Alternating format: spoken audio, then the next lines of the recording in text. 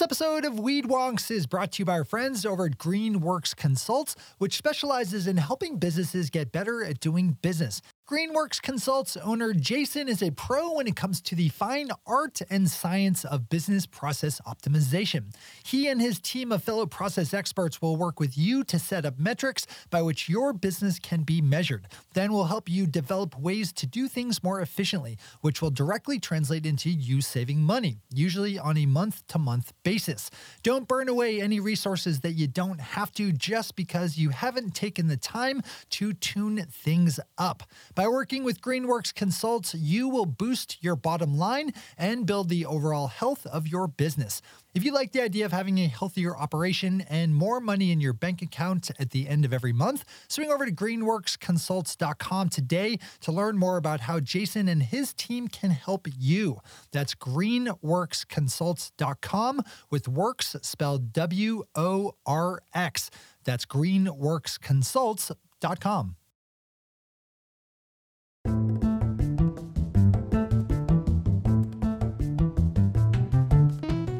Hello, everybody, and welcome to the Weed Wonks, the podcast that dives deep into the nerdy details, the minutia, the ever-fun silliness that is cannabis regulatory policy.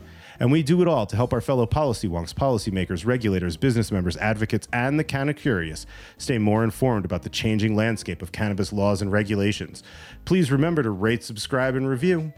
I'm your host, Jordan Wellington, partner at the firm VS Strategies, and with us in spirit is my policy partner in crime, Andrew Livingston, Director of Economics and Research at Vicente Cederberg.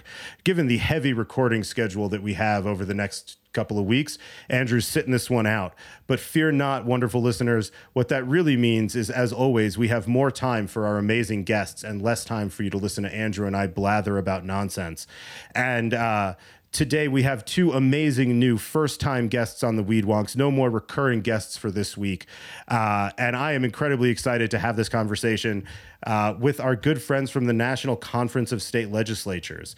We have Carmen Hansen and Amanda Zock here with us today. And we are going to talk about the various ballot initiatives that have passed relating to cannabis legalization and diving into what each one of those means. I've had the wonderful pleasure of getting to know Carmen over a lot of years here now in Denver because the National Conference of State Legislatures is here in Denver, Colorado. And I remember when we first connected, I was like, oh my God, I love you guys. I know who you guys are. This is like the coolest thing in the world. And I'm probably one of the few people that have ever referred to NCSL as one of the coolest things in the world, but I feel that way. I think you all are wonderful. And so I am incredibly happy to have you on the show with us today to talk about all these things.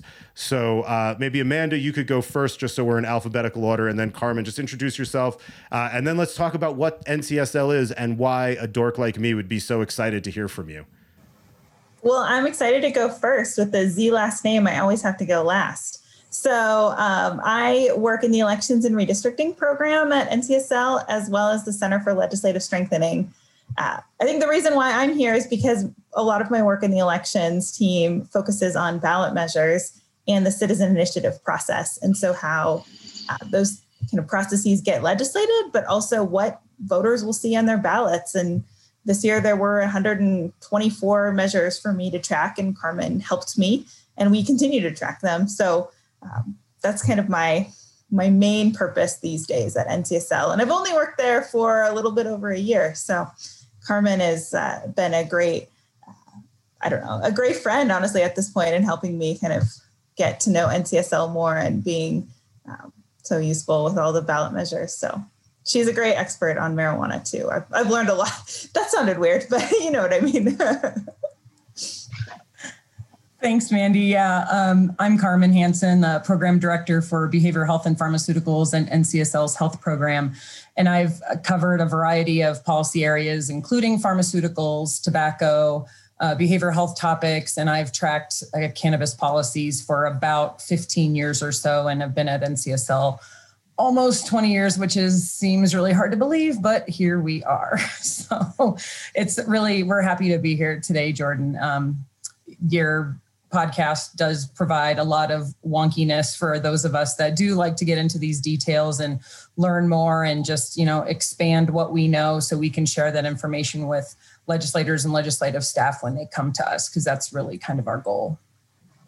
Yeah, so I think that's the perfect kind of segue to set us up for our first topic of conversation, which is not about cannabis or cannabis policy at all. I just want to talk about what NCSL is, because I think that it's something that I learned about when I was a bill drafter in New Jersey, before I moved to Colorado, before I got involved in cannabis at all.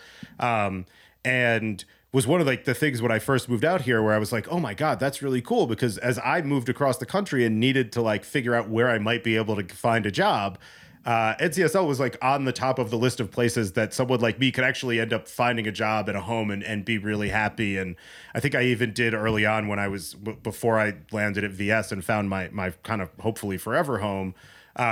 I did even apply to some jobs there. You know, I will say, thankfully, they didn't work out because I think I'm where I'm supposed to be and where I belong in the universe.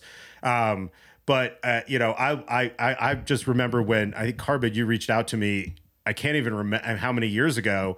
And we've just kept in touch over the years, frequently going to get bagels at Rosenberg's Bagels and Delicatessen, because of course we want to give props to the greatest bagel place outside of the New York metropolitan area on this show at all times.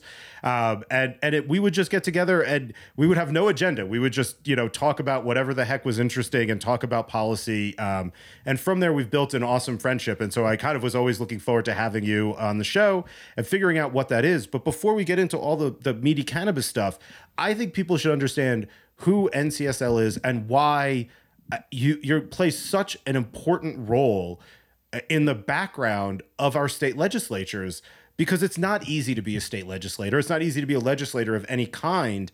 And in many ways, you are almost like auxiliary staff. And you're not staff for them, but like you provide backup for a lot of folks who really need that kind of policy support. So let's talk a little bit about the organization, its history, and what you do to help our government be the best it can be.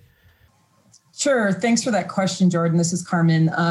NCSL, in a nutshell, you're right. We are kind of like a backup research staff for the state legislators across the country. But more importantly, NCSL is the bipartisan organization representing the legislatures in the states, territories, and commonwealths. And our main goal is to advance the effectiveness, independence, and integrity of legislatures and foster that interstate cooperation and facilitate the exchange of ideas among legislatures. We're also the strong voice for state legislatures on Capitol Hill. We're supporting state sovereignty and state flexibility and protection from unfunded federal mandates. And more specifically, we work to improve legislative operations and managements within state legislatures and the effectiveness of state legislators and legislative staff, of which there are 7,383 state legislators and about 30,000 legislative staff. And even more importantly, and probably right after our name, it should be said, you know, we as NCSL staff, being a bipartisan organization, we do not take any position on state level policies. And we do not write or endorse model legislation on any topic. So we're kind of one of those just the facts.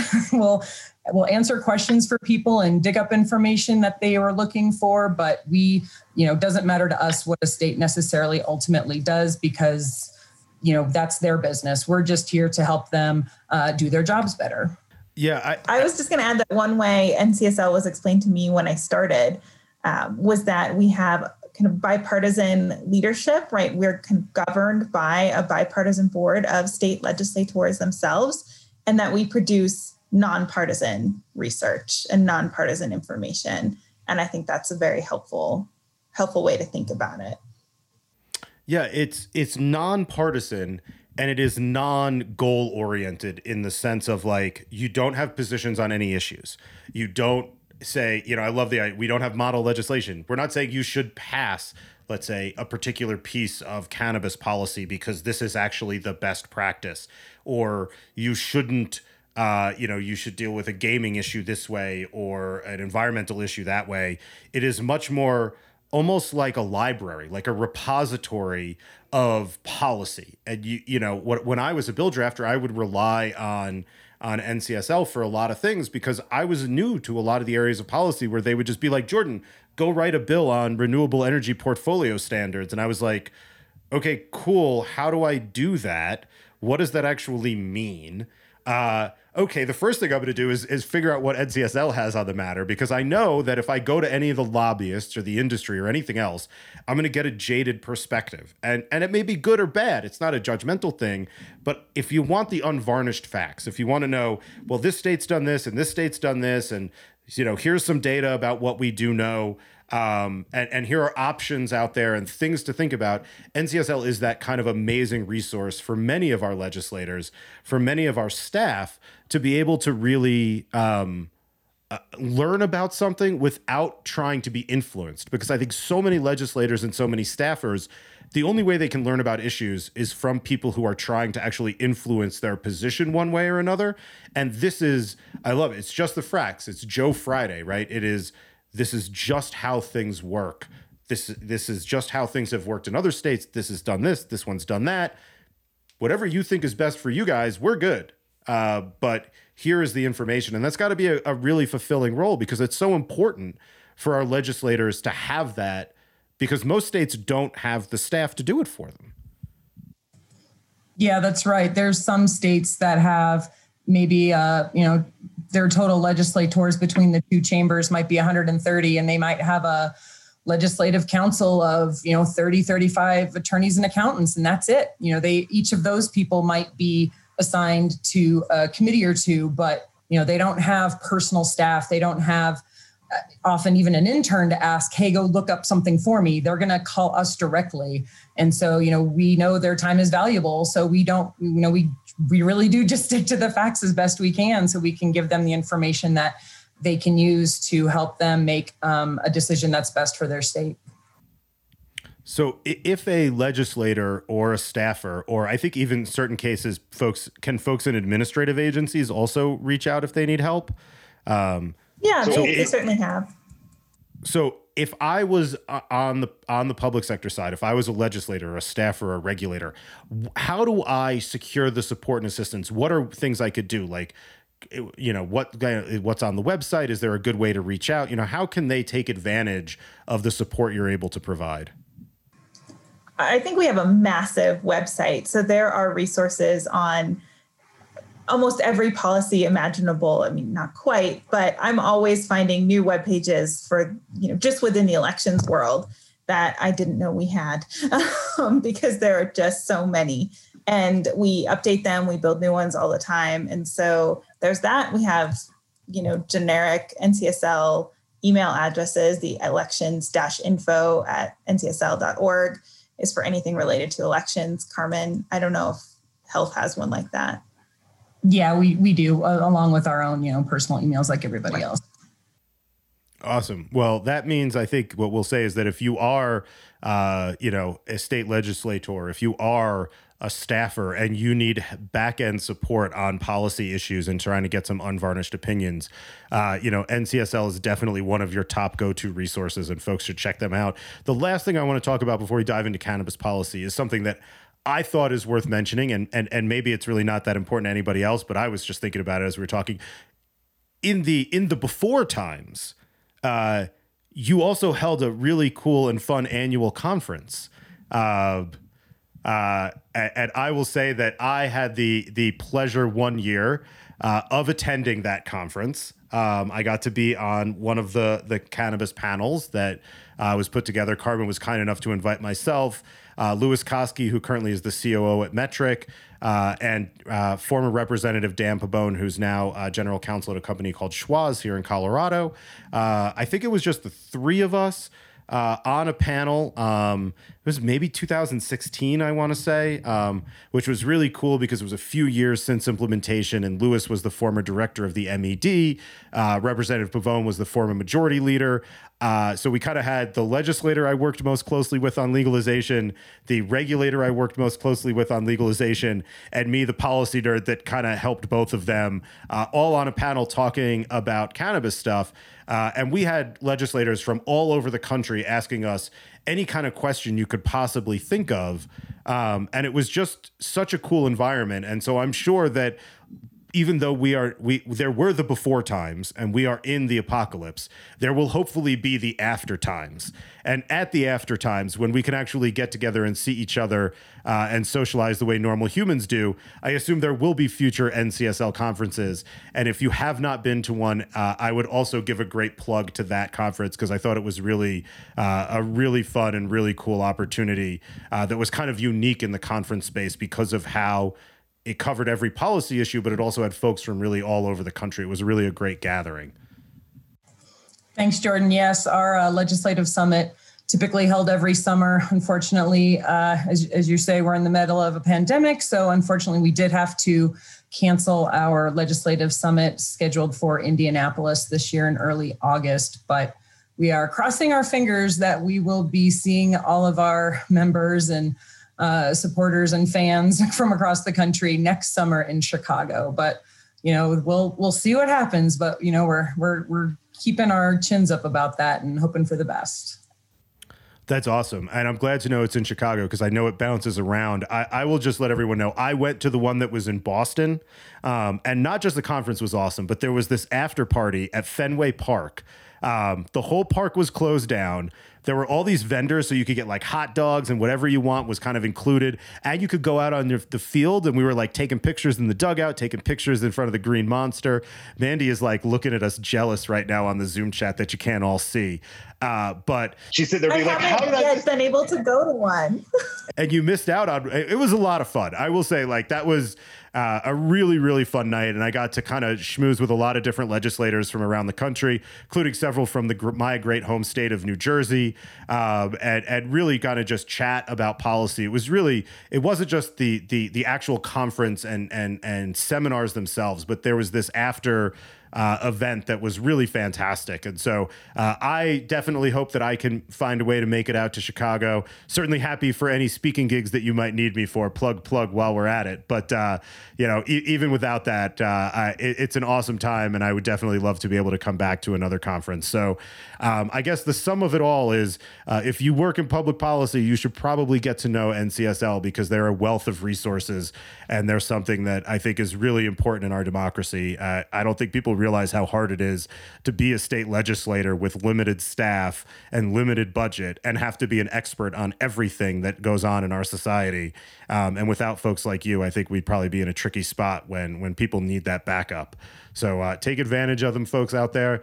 And with that, let's transition to the topic du jour, which I think we will just refer to as a clean sweep around the country for drug policy reform. We're going to focus mostly on the state level initiatives. There were some really cool local initiatives that went through across the country, decriminalization measures in Ohio, new adult use counties in Colorado, as well as we can't forget about our friends up in Oregon, not only decriminalizing psilocybin, but all drugs altogether. Pretty cool. And our friends in DC also decriminalizing all drugs. So a lot of progress on drug policy reform has been made. But the thing we want to hone in on today are the 5 states that passed either medical or adult use ballot measures that will allow for the creation of either protections for medical cannabis patients in their state, or a full-on vibrant market so that cannabis consumers can basically be treated like alcohol consumers and not be criminals anymore in their communities. So those states are Arizona, Mississippi, Montana, New Jersey, and South Dakota. And so we're going to try to dive into each one of those to give you a high-level overview of where things are at and what's going to happen next. And then from there, we'll probably try in future shows to get down into the really nitty-gritty weeds of each state. But we're hoping this provides folks with a really good high-level overview of what has happened. And so the first one that we want to start with, I guess, continuing in theoretical alphabetical order, is Arizona, which I think has been a very interesting state historically on this issue, and recently just passed adult use by a pretty wide margin. So maybe that's a good place to start. Mandy, can you give us a sense of like the history of some of the past efforts in Arizona and how this exact campaign kind of turned out? Yeah, so recreational marijuana was on the ballot, I think in 2016. Is that right, Carmen? And it failed. Yeah. Prior to that, medical marijuana had passed. So this was kind of effort number 2 for citizens to get marijuana passed. And And it did with a pretty high margin. I think all of the marijuana measures passed with wide support this year. For those who don't know, like the citizen initiative process is actually something that's only possible in 24 states, and Arizona is one of them. So voters can pursue, a legislative change on their own by gathering signatures and getting it on the ballot. And so that's how it happened in Arizona. That's how it happens in all of the measures that we're going to talk about, except in New Jersey. And so I think Jordan has, more interesting thoughts on that one down the road. We will definitely talk about my home state of New Jersey down the line. But, I think it is a really important place to start, that we are starting to whittle through the handful of remaining states that even allow for citizen initiatives. And I think it's pretty cool that we're now getting into some of the ones where we may be talking about today, where I will just say high school Jordan would not have assumed that this was possible 20 years later in places like Mississippi. So, it's pretty amazing. And just to get the scoring right, because when you win by a lot, the scoring gets more exciting. We won 60-40. So adult use legalization in Arizona was very, very popular, and I think will end up being more popular than either of the presidential candidates. So I always like it when people think that cannabis is more popular than the president, because, well, cannabis maybe is forever and the presidents aren't. I don't know if you guys have seen those yard signs, Wu-Tang is forever, presidents are temporary. But that is my favorite political sign of the season. So I guess we're kind of riffing off that one. So in Arizona, now that we've actually kind of moved things over the finish line, there is some really kind of there is going to be some real opportunity for the existing industry as well as potential new market players. What do we expect actual legalization? What did the ballot measure look like? And what will implementation of legalization really look like there? Sure. I will just give a quick little overview of it. You're right. It did pass with pretty wide margin of support, just under 60%. And it was 12 of the 15 counties in Arizona passed it by at least 5% of the vote. And in 3 of the no counties, it failed by like a 5 to 15% window. So that just kind of shows you how this one was pretty spread across the state. And if it did fail, it wasn't by a really large margin. The ballot itself, or the initiative itself, Proposition 207, allows for possession of 1 ounce of flower product or 5 grams of concentrate for those adults 21 and over. It establishes a licensing system for dispensaries, and that will start with their existing medical dispensaries. And those applications will ideally start per the language in the initiative by mid-January of 2021 to March between January of 2021 and March of 2021. And the one thing that I found that was a pretty interesting tweak to this measure compared to some others I've seen is that it says no more than 1 dispensary will be allowed per 10 pharmacies. And that was an interesting, comparison or calculation that I haven't seen in a measure before. It may be something that comes up later in the rules or regulations, but I've never kind of seen it come out in the initiative itself. It will allow for delivery. They're assuming it might take a few years to allow for that. Advertising for adults, if it's for 21 and older, that will be allowed, but advertising to children is not allowed. That's pretty common across the board, that advertising to children is not allowed, and that you can't mimic brands or labels that are marketed to children once you do develop your product packaging. And no products are allowed that look like a human or an insect, an animal, fruit cartoon, those types of things, or toy shapes, anything that would potentially appeal to a child. That's all prohibited. And it also allows the Department of Health Services to develop more regulatory rules, including the licensing for those dispensaries, cultivators, testing facilities, production facilities, as well as ensuring the safety, health, and training of employees. And again, that is another little interesting tidbit that was inserted into the proposition or into the initiative, and not necessarily kind of assumed through a licensing regulation of the employees. It also enacts a tax of 16% on those adult use sales to fund a variety of services in the state. And it also allows for home grow of up to 6 plants per adult or 12 plants per household. And that's will be enacted once the election results are made official on November 30th.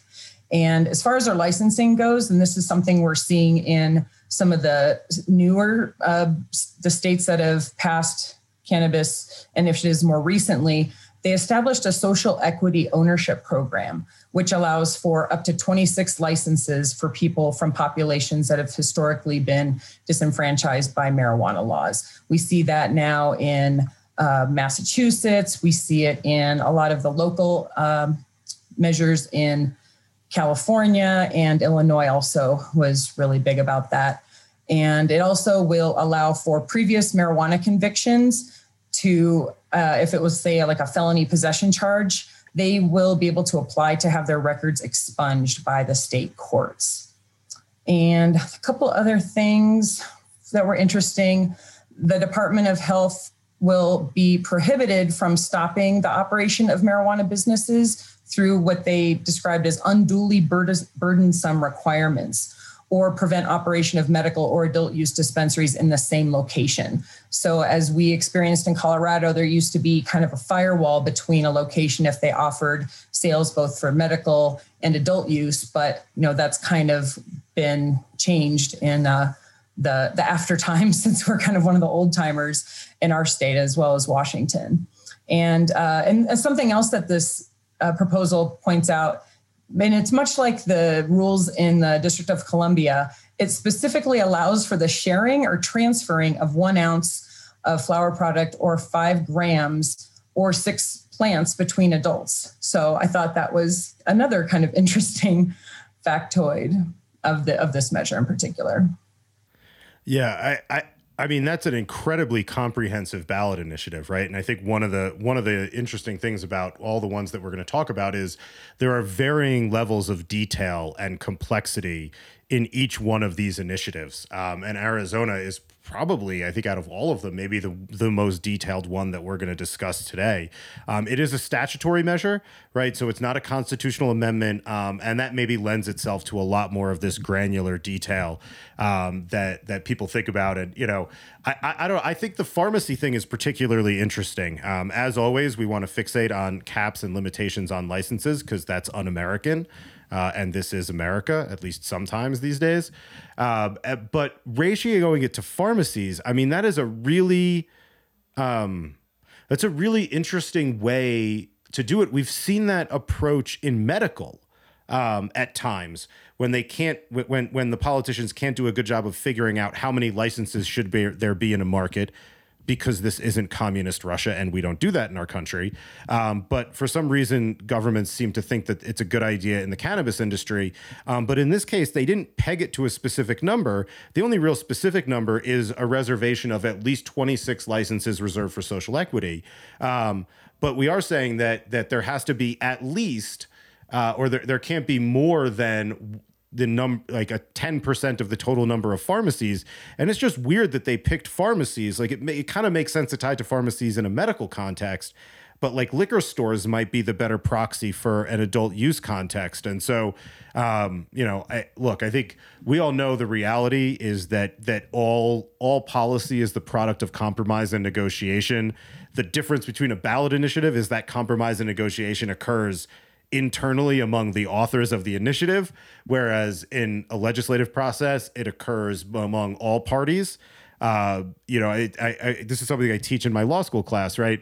The political negotiation in a ballot drafting is the supporters of a concept figuring out what they can sell to the electorate. They're like prognosticating against what their opponents might say, what the electorate might think. Whereas the legislative process is everybody argues and the legislature has to figure out in public kind of who's right. And I think that that's a very unique difference. And so all of these things, just like any other piece of policy, are the product of compromise. And, the folks who worked on the Arizona initiative are probably, I can't tell you who wrote it, but I know that they had probably a lot of really hard choices to make. And in turn, these are the negotiations and these are the solutions. And I think at least, it's pretty safe to say that Arizona will have a larger and more vibrant market in the next several years than we will likely see out of states where the legislature is adopting policy. And I think we're probably looking at, hopefully a good number of businesses and entrepreneurial opportunities in Arizona moving forward.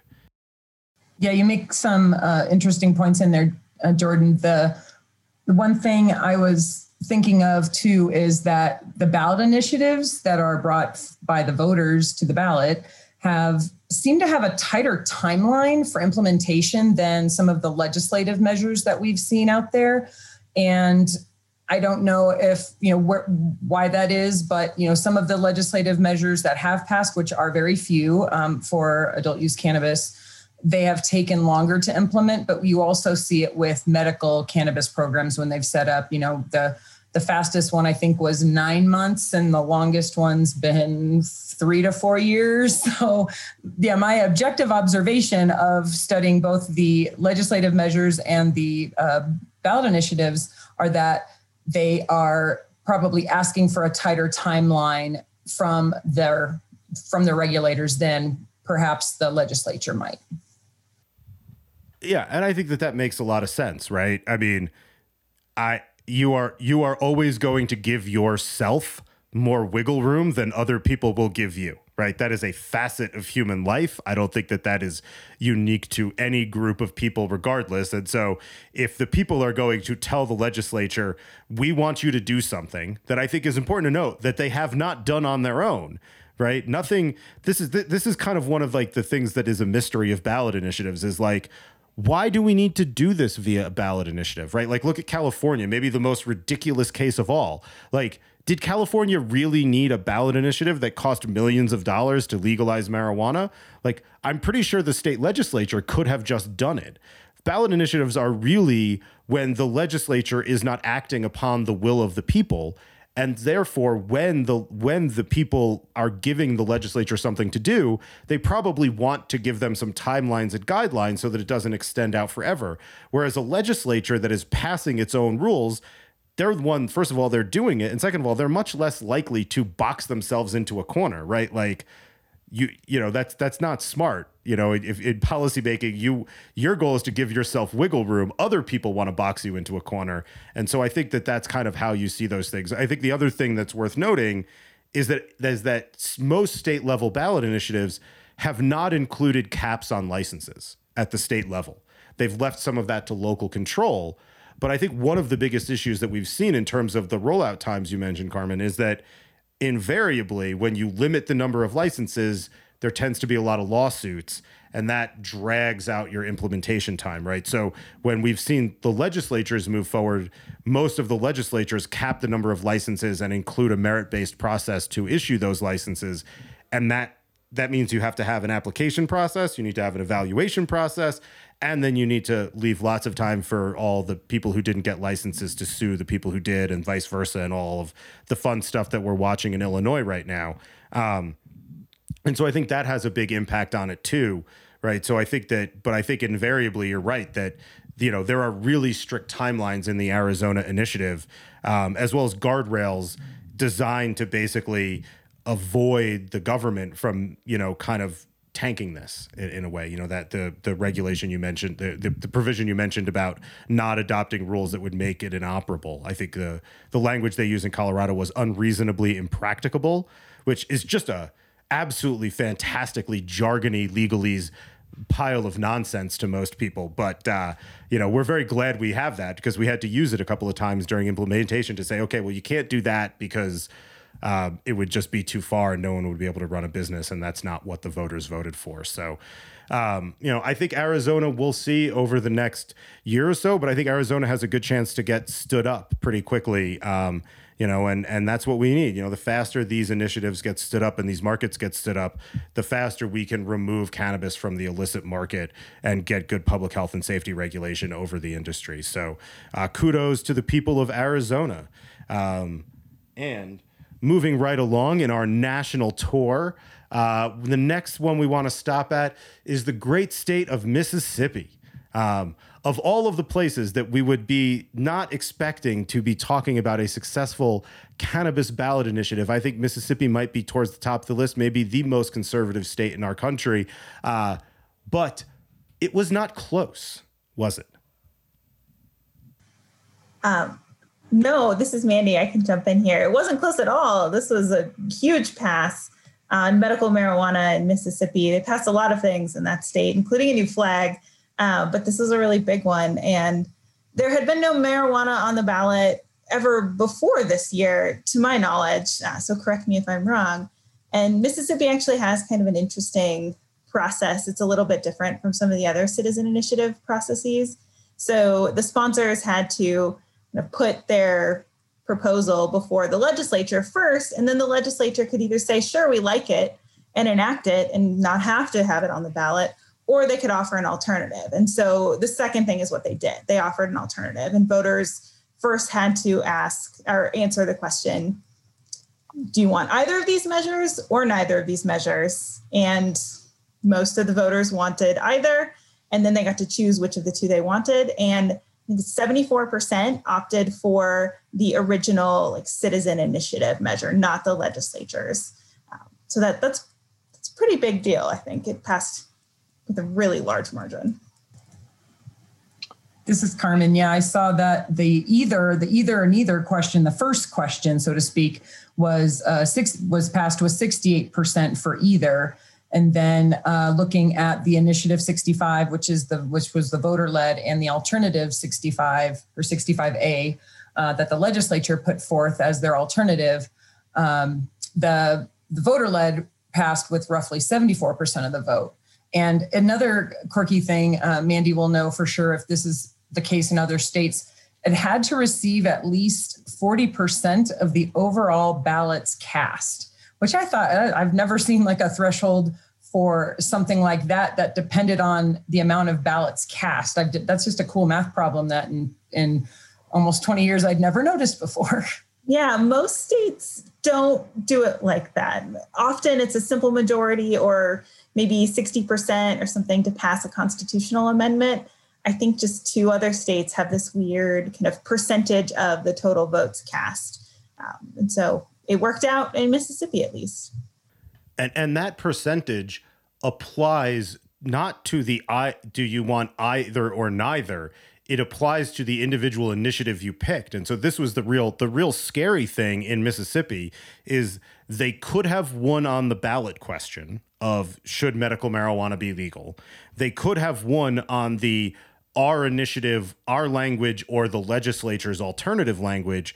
But at the end of the day, if their language did not breach that 40% threshold of all votes cast, they would have lost. So it's one of those weird political situations where you could win, but you still lose. And that was, I think that was the biggest fear of all in Mississippi was like, the polling looked really good, but this is really confusing for voters. I mean, I think first and foremost, we want to pause and give an absolute kudos to the people of Mississippi because this is some confusing stuff. Like, I don't think anyone in the country has dealt with it. I've not heard of any situation where this is how they handle things. And it's got to make even just the act of voting kind of confusing for folks. And so I think in and of itself, I think it's important to just pause there and be like, this is kind of unique. The fact that it ended up this way is great, but this was a pretty dicey move to end up in this political situation. I'm just going to come out and say it because it would be wildly inappropriate, and neither of you are going to endorse anything I'm about to say. But the idea that the legislature in Mississippi tried to do an end run around this citizen initiative by confusing the voters is, I will just call politely undemocratic. And I think we can all just say what it is. This was a situation where the people of Mississippi were well ahead of this issue than their elected officials. And that when the elected officials tried to thwart the will of the people by putting on an alternative measure, by confusing the issue, it's kind of amazing to see the shenanigans get called by the people in the ballot measure. Not only did they win by 68%, but of those people, the vast majority said, we're going to go with what the petitioners put together and not the alternative the legislature put together. And I think in and of itself, that is a win for democracy in our country at a time when every win we can get for democracy is a great thing. And so that is said with no comment, support, or disagreement from our wonderful friends at NCSL, but I will say it because I think that it's kind of amazing how things all played out. And I'm really proud that the people of Mississippi not only voted for this in overwhelming numbers, but they navigated the confusion created on their ballot and that they rejected an effort by the legislature to undermine the will of the people. And that's an awesome thing. So given that context, what is actually in the proponents' initiative, right? I mean, this is a pretty cool constitutional amendment for medical marijuana. What I'm in, maybe of all the markets, this is the one I'm actually most excited about. So I guess the question would be, why should one be excited about medical marijuana in Mississippi? What does it look like in terms of what was actually passed? Sure. Yes, you're correct that Mississippi does provide in many ways a very unique situation. A little factoid for the state trivia buffs out there. Mississippi is home to the only federally allowed grow of cannabis in the country at Ole Miss. And I think it's been there since the 70s. Someone can, comment if I'm wrong on that, but I believe it was the 70s. And so any of the research that is done with federally supported funds, the cannabis comes from that cultivation center, and it's all treated and manufactured there on site. And then any of the federally approved patients that are left, and I believe it's fewer than 10, they receive their products from that location. And so it's kind of a little interesting tidbit that Mississippi's been home to the federal grow for all this time, and a lot of people had no clue. So I think it's just real quick. I think it's really important to note that that's kind of one of the more amazing things, right? Most people don't realize not only is all the marijuana that's grown for studies, for research studies in the country is grown in Mississippi, but not only that, there are actually a small handful of people who are approved as federal medical marijuana patients, and they get from our federal government a tin full of weed, I think once a month. One of these guys is a gentleman named Irv Rosenfeld, who I've had the pleasure of meeting. He is a hysterical character in our cannabis reform world, and he will go around with a tin, and you guys can't see it, but I'm doing Italian-style hand signals to our friends here. It is a giant tin full of the most gnarly, disgusting joints you could ever imagine. To even call this stuff ditchweed is insulting to ditchweed. It is literally like they don't debone it. They don't deflower it. They literally take the entire plant and just stick it in a grinder, stalks, stems, seeds, and all, grind it all up, put it into joint rolling machines, and they send it out to these people around the country who I hope, if they are really sick people in need of care, which I'm assuming they all are, Irv certainly is, that they get their cannabis from somewhere else, because it is grown in just the most ridiculous ways. And it's why all the federal studies, approved studies for marijuana, are so challenging to accomplish, because not only is it really hard to get approval to do a federal study, but then they're not using the actual products that are available to your average medical cannabis patient. They're using this very specific marijuana that comes from Mississippi, which we will just politely say is of inferior quality to that which is available on the regulated market. And that's become a real point of contention. This isn't like, I'm not breaking news here, right? I think the federal government recognizes this, and that's why there have been efforts for years to try to find a way to get more producers online, although I'm pretty sure still the only one is at Ole Miss. So that is a good and very fun factoid to know. I don't think as many people realize it. And I'll never forget when I was showed that tin of joints, and I was like, oh my God, like really? I just talk about not taking pride in your work, I guess, So anyway, well, the good news is that in addition to the federal grow, there will now be at least state regulated, not federally legal, but state legal medical cannabis grows in the great state of Mississippi in the near future. And what is that from the initiative standpoint? What does that look like? Who's allowed to become a patient, and what are we going to see as that program rolls out? Sure. Yeah. Initiative 65 includes 22 specified conditions or diseases. And there is also a way to add more in the future. But there's also the ability for any physician to issue a referral or a recommendation for someone to become a patient if they believe whatever ailment they have could potentially benefit the patient, and it would outweigh any associated risk of using the product. So that was another, sometimes there's that caveat of kind of and/or physician discretion, and sometimes there isn't. So that was included in this initiative. As far as the sales part of it goes, it allows for possession or purchase of 2.5 ounces of product. And it also sets a max to be purchased by any one patient in 14 days of that 2.5 ounces. It prohibits smoking or using in public places, just like every other medical or adult use law out there does. It taxes the rate, their tax rate for sales of their medical is set at 7%, which is the state's sales tax right now. So it'll always be equal to the state sales tax. So doesn't have like an excise tax on top or anything like other states have done with their adult use. The cap of the cost of the patient ID card will be $50, and it will have oversight provided by the Mississippi Department of Health, which is pretty much in line with all of the other medical programs I can think of off the top of my head, with maybe a few exceptions. But they're also created in the amendment a deadline to issue their patient ID cards as of August 15th of 2021. And they also can create other rules and regulations by July 1st of 2021. It has requirements for distance for dispensaries from schools, churches, and childcare providers of 500 feet. Again, this is pretty standard across most of these programs for adult use and or medical programs. And it does not require physicians to provide a patient referral to anyone who comes to and seeks one from that doctor. Under no circumstances are they required to provide one. So there still is discretion. And it also prohibits, this is an interesting factoid for Mississippi too.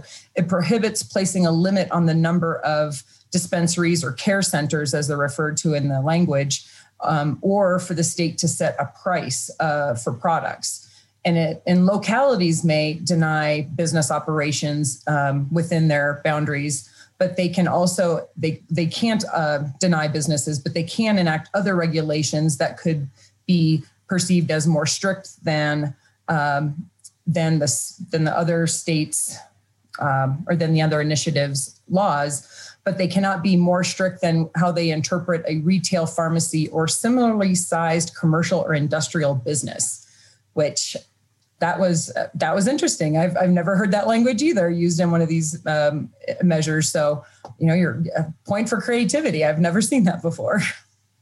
Yeah, and I think that what we see in Mississippi is a real effort by the authors to make sure that there is a normal free market opportunity for medical cannabis. So, what they're saying is, the state can't put a cap on the number of licenses. They're just flat out prohibited from it in the Constitution. There will be no license caps in Mississippi. And then they went down to the local level, and it basically boils down to you can't zone us more restrictively than you would a pharmacy or other similar business, right? And we see that too at times is, well, you can't cap us and you can't prohibit us, but we're going to zone you out of existence. We're going to make it impossible, or we're going to create a zoning setback requirement that basically would be like, we're not capping the number of dispensaries, but basically through zoning and setbacks, you're only going to have 5 stores in our town no matter what. And so I think that the goal really here, I think the only interpretation of these provisions in concert is that the authors wanted to make sure that this was not one of these East Coast style, really restrictive markets limited and granted to, the people who win the essay writing contest. The goal really here is to have a normal American style free market for medical cannabis in Mississippi. And I think that that's going to, obviously inure to the benefit of patients in Mississippi, because we see it time and time again that these really limited licenses, all it does is delay the onset of the market and drive prices through the roof because supply is diminished. And so I think that, those are some pretty creative and intelligent ways to not necessarily tell local governments what to do, but prevent them from being super restrictive so that patients are prevented from having access at fair and reasonable prices. So as we continue through the M's and we move back to the other side of the country and way up to the other end of the north, we want to talk about Montana and Initiative 190, which also turns out was victorious. Yeah, so Montanans had two related marijuana measures to vote on, including 190. Both were citizen initiatives. And recreational marijuana had not been on their ballots before, but medical had. And this also, like you said, this passed with a good amount of support, both in the mid 50s. And that's about all I have to say there. The Montana process for citizen initiatives is pretty straightforward, I should say, compared to Mississippi. Yeah, it definitely is one of the more straightforward ones. And, it also, it is kind of much more lengthy than the Mississippi one because it's a statutory initiative, but, also deals with some of these licensing issues. So Carmen, can you give us a sense of what was in the Montana initiative? Sure. This initiative included the provisions of that this is an adult product or an adult program for purchasing for those 21 and older.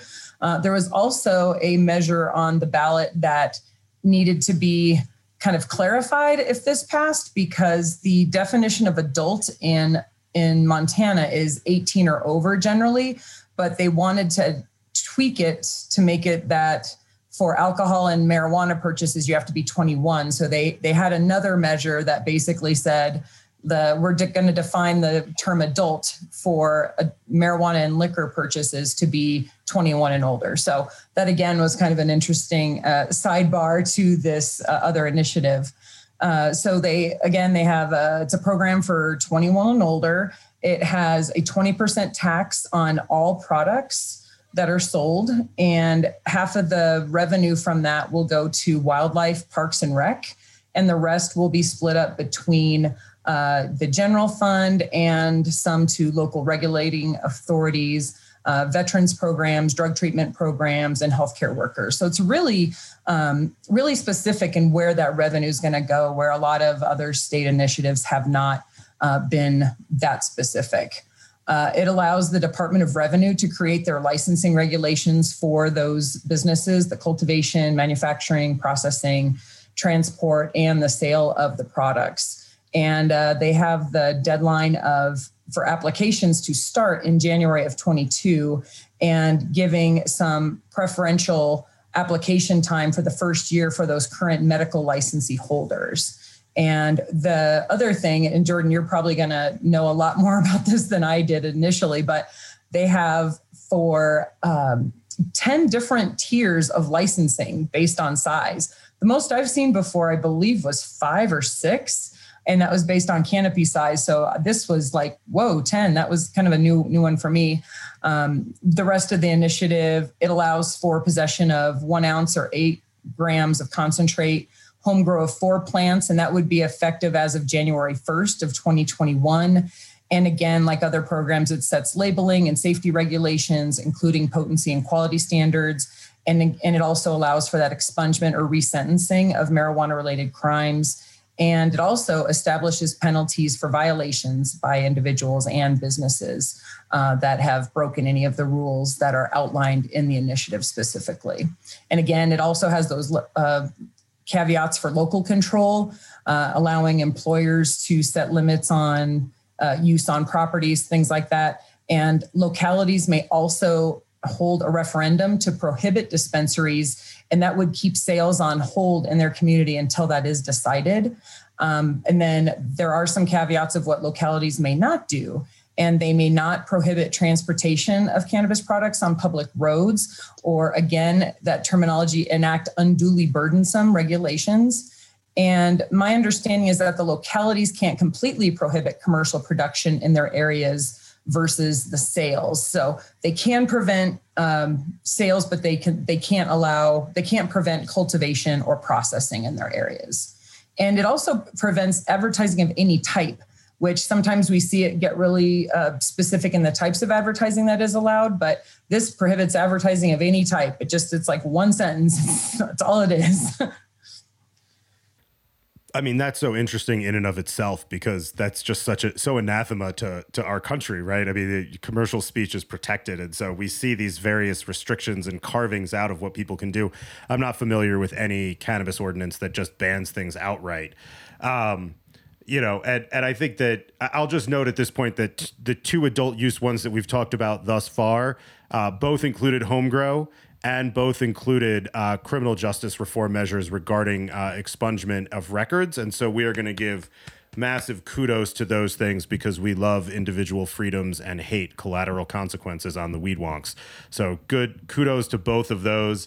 And now, moseying on along back to the other side of the country, we get to what I think may be one of the most interesting ballot initiatives of all time to talk about. And that is the ballot initiative from my home state, where I grew up, where our co-host, who's with us in spirit, Andrew Livingston, grew up, the great state of New Jersey, the state of Chris Christie, Cory Booker, and many other politicians over the years. Shout out to Jamel Holley, one of my favorite New Jersey legislators who's been engaged on this issue. And the great state of New Jersey passed one of the most interesting cannabis ballot measures, not only by a wide margin, and that is significant, but also it is significant in its insignificance in terms of what it does. So this one is going to be kind of short because there's not a lot to talk about. But why don't we start with what really went on in New Jersey? And Mandy, give us a sense of like why New Jersey's so funky, unlike these other ones. Well, so the weirdest thing about New Jersey, or the most unusual thing, is that unlike all of the other measures, which were citizen initiatives, this is a legislative referral. The legislature decided to put this question to voters. They did not have to do that. They could have maybe decided some of this amongst themselves. And the city of New Jersey had not had marijuana on the ballot before. I think this is actually the first time legalizing recreational marijuana, or I should say adult use marijuana, has been a legislative referral too. So there's some interesting things going on with how it got onto the ballot. It's very atypical, I should say. That's all I think I know about there. I know. Well, and it won by a good wide margin. Yes, it won by 67%. So over 2/3 of voters said, yes, this is what we want, which is huge. We can't forget that. You got the best job on the podcast. You're the one that gets to say we won by a wide margin each time. That's the most fun job. The rest, Carmen and I are just talking about the nerdy, wonky details. You get to be the one who said it won by this much. Like that's the exciting. You're the rah-rah supporter of victory here. So neutral as NCSL, neutral. Right.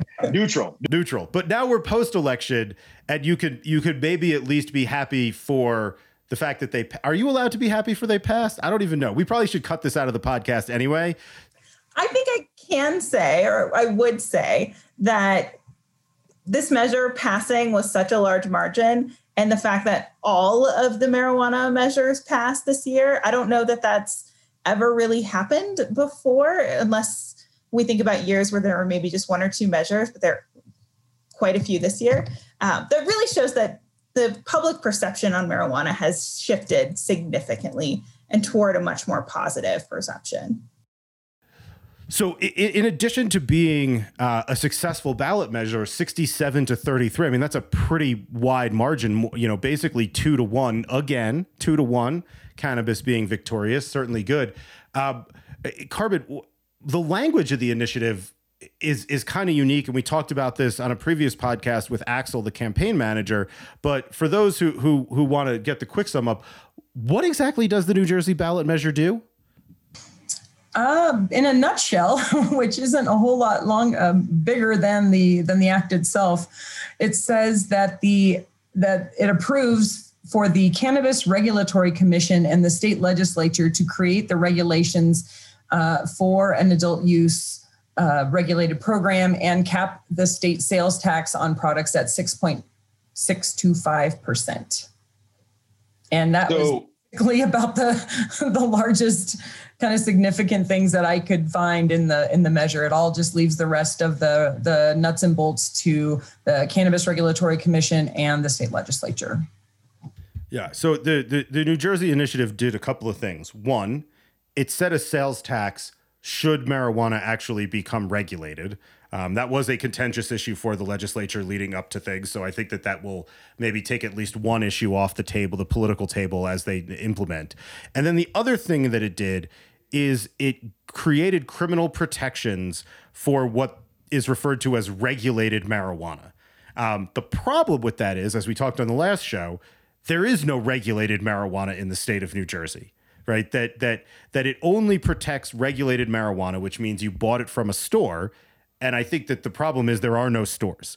And so for the people of New Jersey, maybe the most important thing to note is that until there are stores, you are not necessarily protected from criminal law.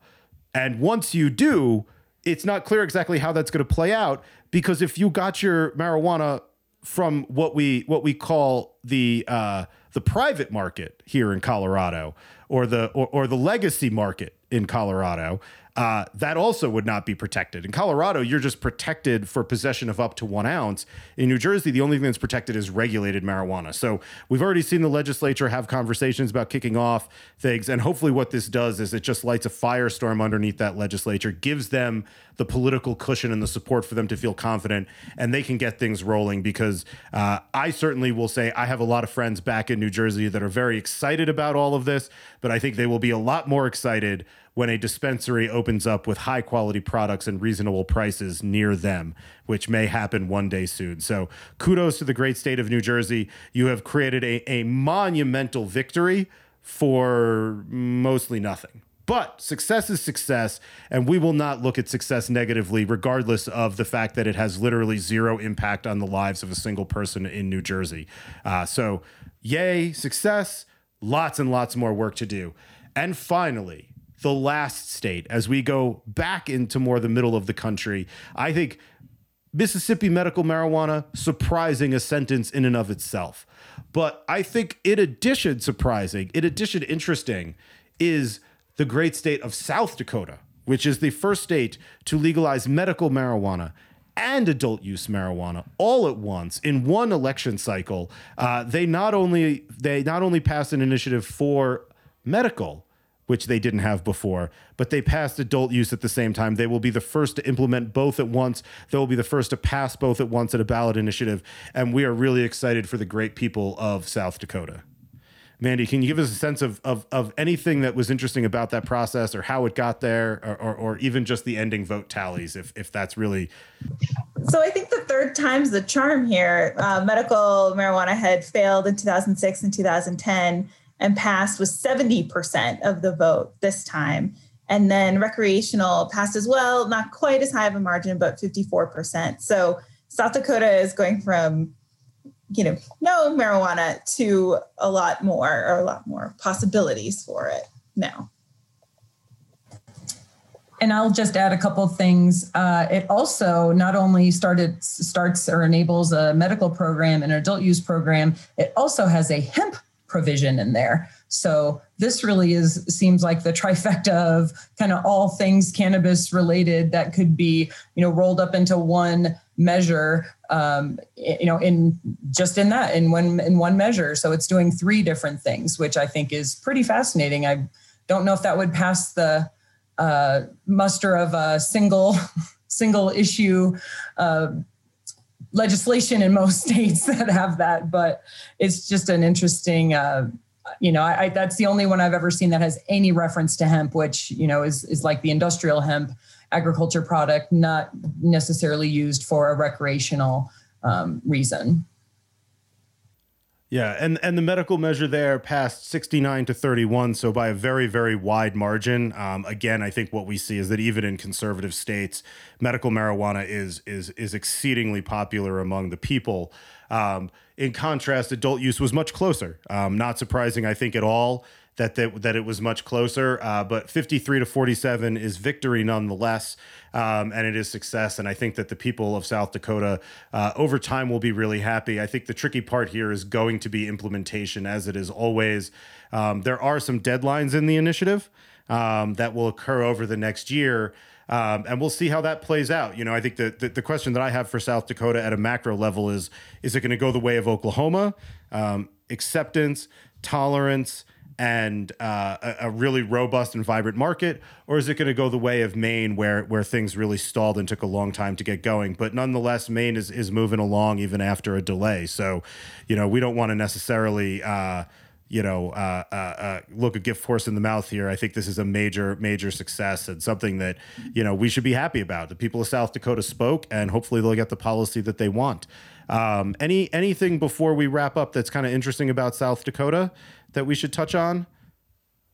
Let me see here. It has provisions to set a 15% tax rate on their adult use sales, and that it would start by April 1st, 2022. Although they want them to have the rules to implement the program effective as of October 29th. And that's based on the calculation of 120 days to enact the rules to implement the program after the legal effective date of the measure, which is July 1st of 2021. Again, lots of math involved. Never seen a measure that needed a lot of math like that. But they have, it all for the medical side. It creates the registry of ID cards, and it creates all the licensing for cultivation, testing, manufacturing, and dispensaries. And the adult use side allows for 1 ounce of possession. And the tax money goes to the revenue department for enforcement, and then half of the remaining revenue goes to public schools and the state's general fund. So again, they're still working on coming up with a few other things, but those are kind of the big picture regulations. Awesome. I think that it'll be very interesting to see how things play out in South Dakota. One of the things that I noticed is there is no caps are not allowed for medical, but there are caps allowed for adult use. And I don't think we've really, not only have we not seen medical and adult use implemented at the same time like that, but to implement them under potentially different licensing systems, I think will be fascinating to watch just from an academic observer perspective. None of us live in South Dakota, so I don't think any of us have a real dog in the fight there, but that's just a fascinating political dynamic, and I think we'll just have to see how it plays out. So, I will fully admit to the wonderful listening audience, we are over my promised recording time on a Friday afternoon with two wonderful people who are donating time. So we are just going to wrap up really quickly. I don't know if there are any closing thoughts either of you would like to share real quick. Getting it's been a long week. Everyone's burnt out and tired, shaking of the heads, which I appreciate because I am exhausted. I am not even sure how we mustered the energy for this show, but we did. And we brought the people some awesome information. We hope you all learned something while listening to this show. We hope it was at least entertaining enough that you kept us to the end. For all of our policymakers and regulators and folks out there, check out NCSL. They're an amazing resource. I tremendously have appreciated them over the course of my career and the friendships that we've built. Mandy, it was great getting to meet you today. I look forward to one day in the after times being able to get bagels and chat policy with you. And Carmen, as always, appreciate your time, and is always a blast to talk policy with you both. So with that, we'll just say happy Friday, everybody. And of course, stay nerdy.